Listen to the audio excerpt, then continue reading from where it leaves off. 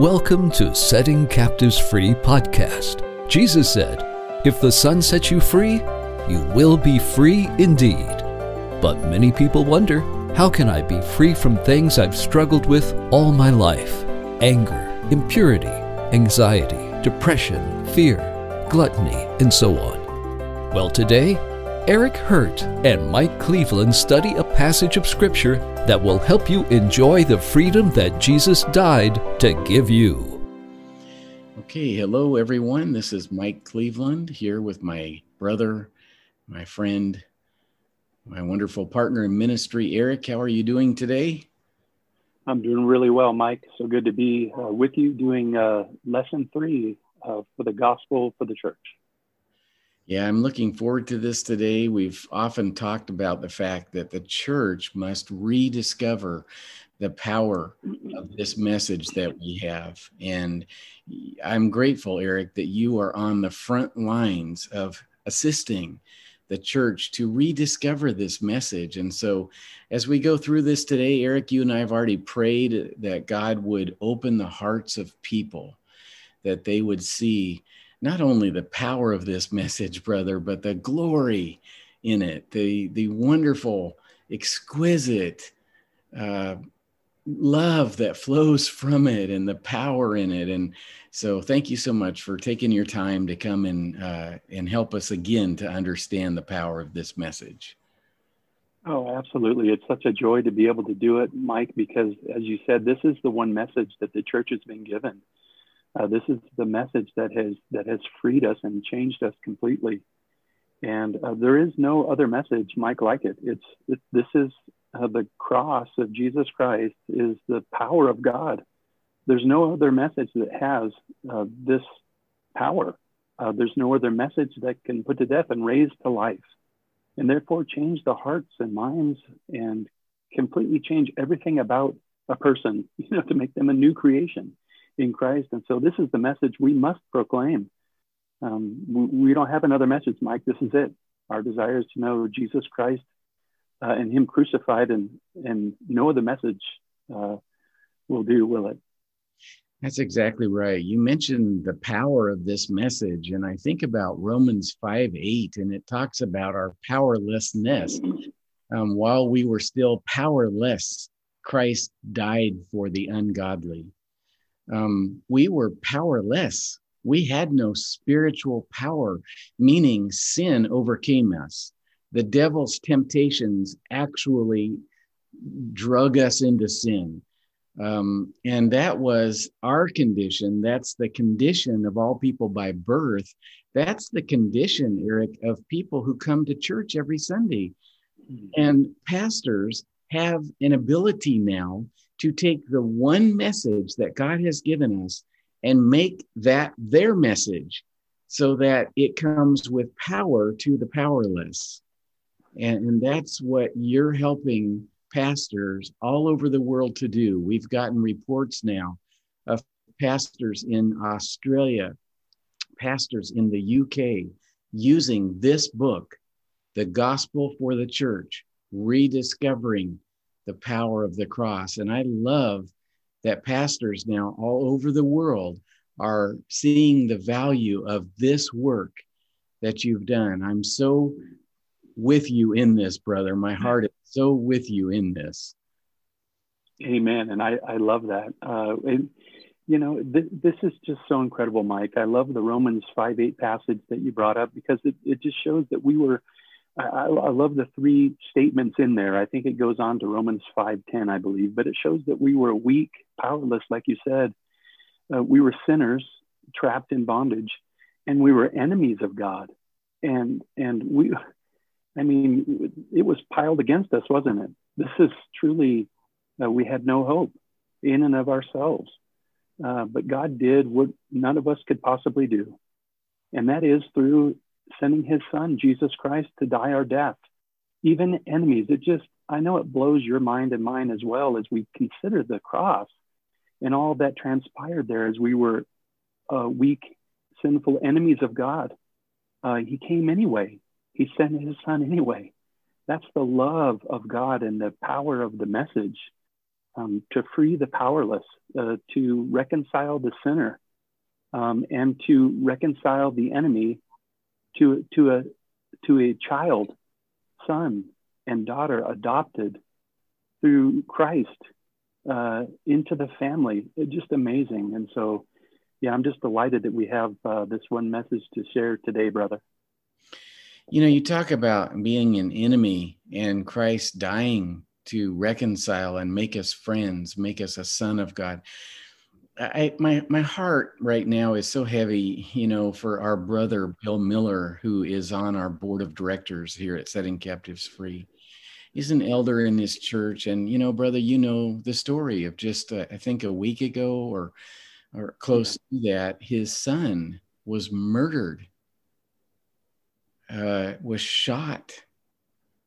What would it be like if, and of course they caught the murderer and have charged him with first-degree murder.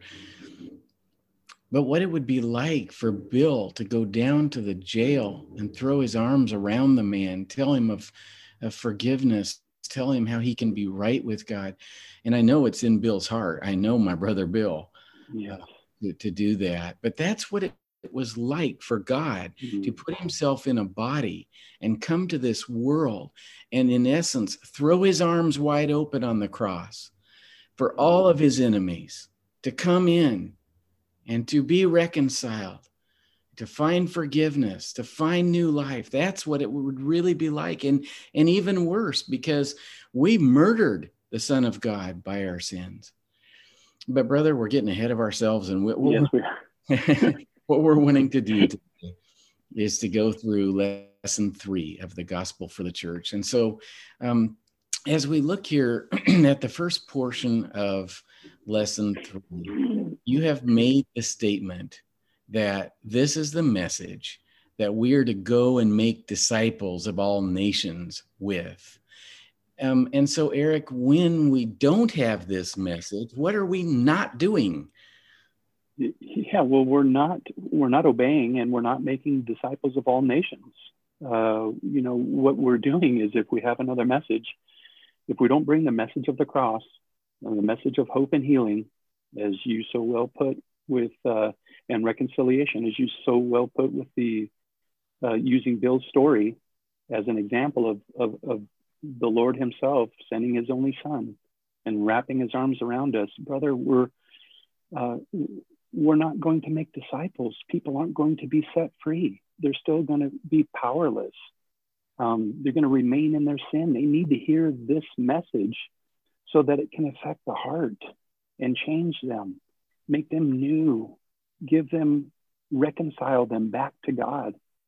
And so we must preach the gospel. We must preach that Jesus died for the sins, for forgiveness of sins, and that he rose on the third day, all according to the scriptures. This is the only message that is considered the power of God. And if we're not doing that, we won't make disciples.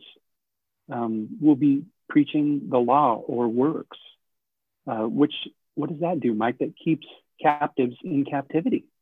There's only one message that frees the captive and fills them with God's Spirit.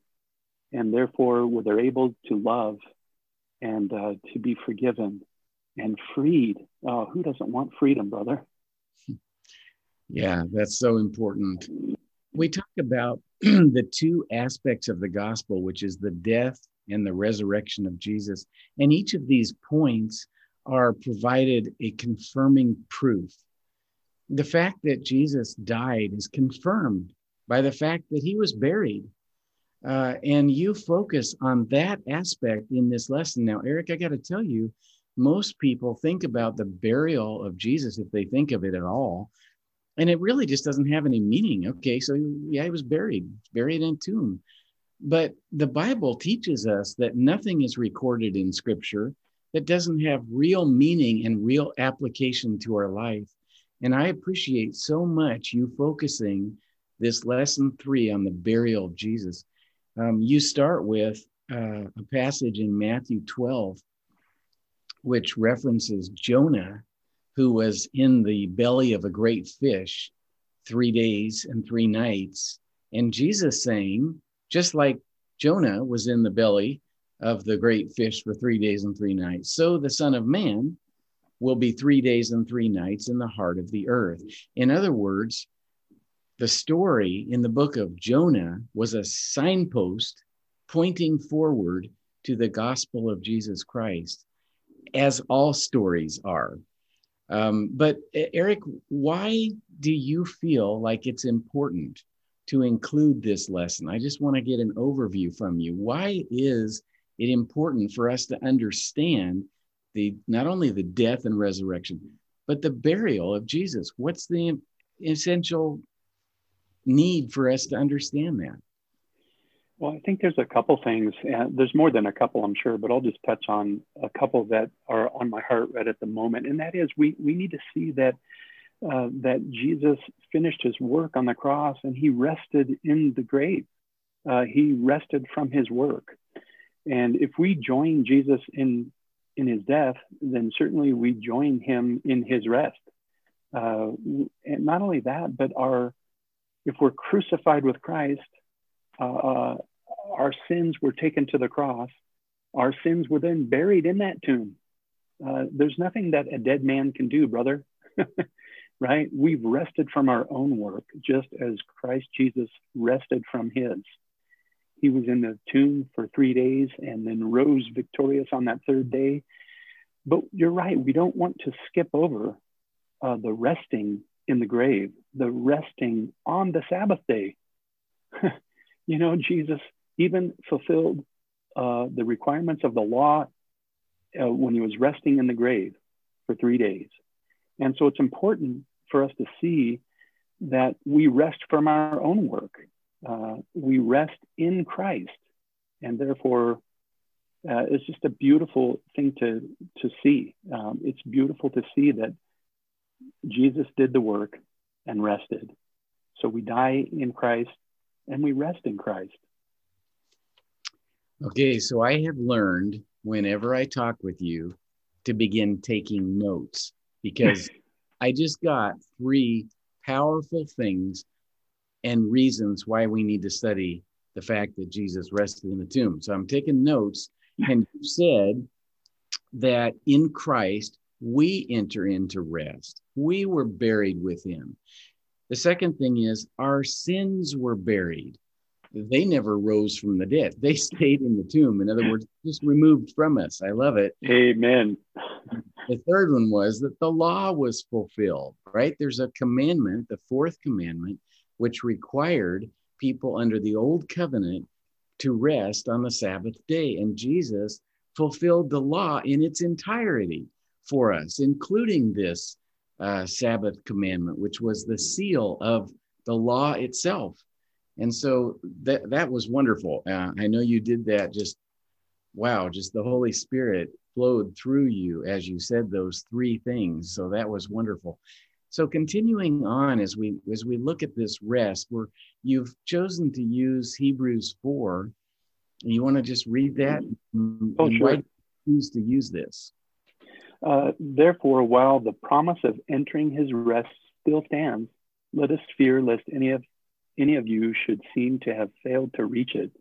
For good news came to us just as to them, but the message they heard did not benefit them, because they were not united by faith with those who listened. And so this is important. Entering his rest still stands comes by the way of hearing the good news. The good news about Jesus' death for the forgiveness of sins, his powerful resurrection on the third day, but it must be combined. The message of the cross must be combined by faith. If it's not combined by faith, faith comes by hearing, and hearing the message of Christ. And so when this happens, brother, we enter into the rest. The promise still stands. And when we are preaching and sharing the good news, we're hoping that those who hear it combine it with faith. In other words, that they believe the message again, even if they think they already know it. Oh, no, I already know this message. But we combine it with faith again and again. And it restores over and over and lifts us up again. And we're reminded that it's not about the law, it's about resting. It's about resting in the finished work of Christ.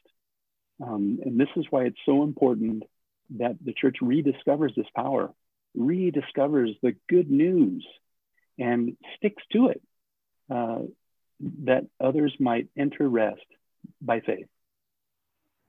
That's really well said. And I think there's such a warning here that we make sure when we hear the good news that we combine it with faith. We actually put faith, we believe what Jesus did for us. I think about the 10 spies who were sent into the promised land, and they came back, and their only message was how fortified the cities were and how tall the giants were, and that's all they could see. 2 spies, Joshua and Caleb, came back, and they said they weren't denying those facts of the tall giants and the fortified cities. They were putting faith in God's word, because they said, but God has told us we will take this. We will be victorious. They were putting faith in what God said. And what happened? They entered the promised land of rest. This is what you and I do, brother. You're Joshua. I'm Caleb, because I'm older. And but all people can be, all believers should be entering into this rest by faith, shouldn't they? And Eric, this is the power of the cross, to bring someone who has worked, who has entered into step groups, and who has tried to work the program, who has been busy trying to keep the law. I'm going to do better, and I'm going to obey God. And it's a good desire. But what we have to do instead is turn and look at the cross and believe what we see. For as we believe that we were reconciled to God through the death of his son. We believe that our sins are removed, and therefore we don't have any guilt. We put faith, and we just rest, don't we? Isn't it amazing to enter into this rest? What does it feel like to you? Just as you're the author of this course, what does it feel like to you personally to be resting in Jesus? Well, it's just amazing. It's overwhelming. It's security for my soul. It's an anchor for my soul, and it delights my heart to think that I could do nothing. Jesus did it all. And so it's just it's remarkable when you consider the cross over and over again and all that transpired there. That Jesus became sin for us, and the great exchange that we love to talk about, how he became sin and we became righteous. I mean, this is just incredible, brother, that he rested in the grave for us, that he took all our sins to the tomb with him when he was buried, and that there's nothing we can do of works of righteousness on our own. We're as filthy rags in God's sight. And what's acceptable to God was his perfect son. All the sacrifices needed to be without blemish. And so Jesus came as the Lamb of God, without blemish, spot, or wrinkle, or anything. Fulfilled the law for us, rested in the grave, took our sins to it. And brother, when we talk about this message, it just overwhelms our hearts. And you desire to get this message out, because you know that when others hear it, there is the definite possibility that they're going to become new creatures in Christ, that their hearts are going to be cut, that their lives are going to be changed. And so we stick to this message.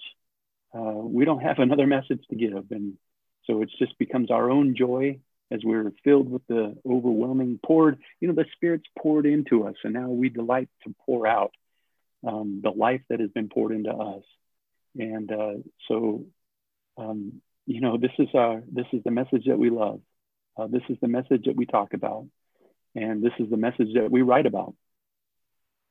Well, I'm thoroughly delighted that you have written about it, because it's already having this great effect over the country, over the world. And I want it to just double and triple and quadruple. I want to just have people understand that you begin to use the message that you wrote about in this book You begin to use that in your preaching. You use it in your counseling. You use it in your everyday interaction with people. And you will see people, as you said, becoming new creations. You will see it happen.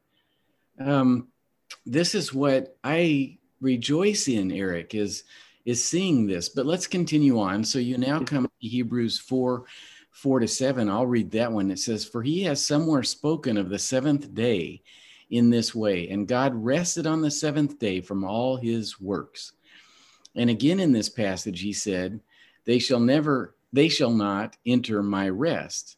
Since therefore it remains for some to enter it, and those who formerly received the good news failed to enter because of disobedience, again he appoints a certain day, today, saying through David so long afterward in the words already quoted, "Today, if you hear his voice, do not harden your hearts." So, Eric, there was a certain day set aside in the old covenant, the seventh day. In the new covenant, there's a certain day set aside for rest. That day is today. And it's Monday right now. And it's the Sabbath. Why? Because we're resting in Jesus' finished work. Today, you and I are resting. And God set aside this certain day, calling it today. I love that, because it means that we rest every day, doesn't it? Yeah, it certainly does. The cross is rest, is daily rest, like you said. It is the finished work of Christ. It is fulfilled in Christ. It's the fulfillment of the law. So in Christ, it's as if we've fulfilled the entirety of the law. And so if you're listening today, open up your heart, believe the message again, and receive the power of his Holy Spirit to change you. Enter into the rest of Christ. How? By believing the message, not by works of righteousness, because we could never do it. Otherwise, Christ would have never had to come and die in our place. He would have never had to become sin for us. Think about this. This is how the great exchange takes place. His righteousness for our sin. If he became sin for us today, hear that message today. Look at the cross and believe it again, even if you've believed it your whole life. Maybe it hasn't been power to you, but today, look up and believe. Look up and believe that Jesus became sin. In other words, he took your sin upon himself, that he died on the cross with it, that he was pierced and nailed and beaten so that by his wounds you could be healed. By his wounds you could rest. By his wounds the work has been finished. You don't have to work. You don't have to do steps. You don't have to keep the law, because in Christ it's all been completely fulfilled. So today, brothers or sisters, if you hear this message, put faith in it, believe it, and finally rest in Christ every day. That is so powerful. And with that, Eric, let's bring this to a conclusion, the first half of lesson 3, and I will see you again on our next podcast. Thank you, brother. This has been a podcast of Setting Captives Free. For more information or to enroll in free interactive courses on finding freedom, please go to settingcaptivesfree.com. Tune in next time for more truth that sets captives free.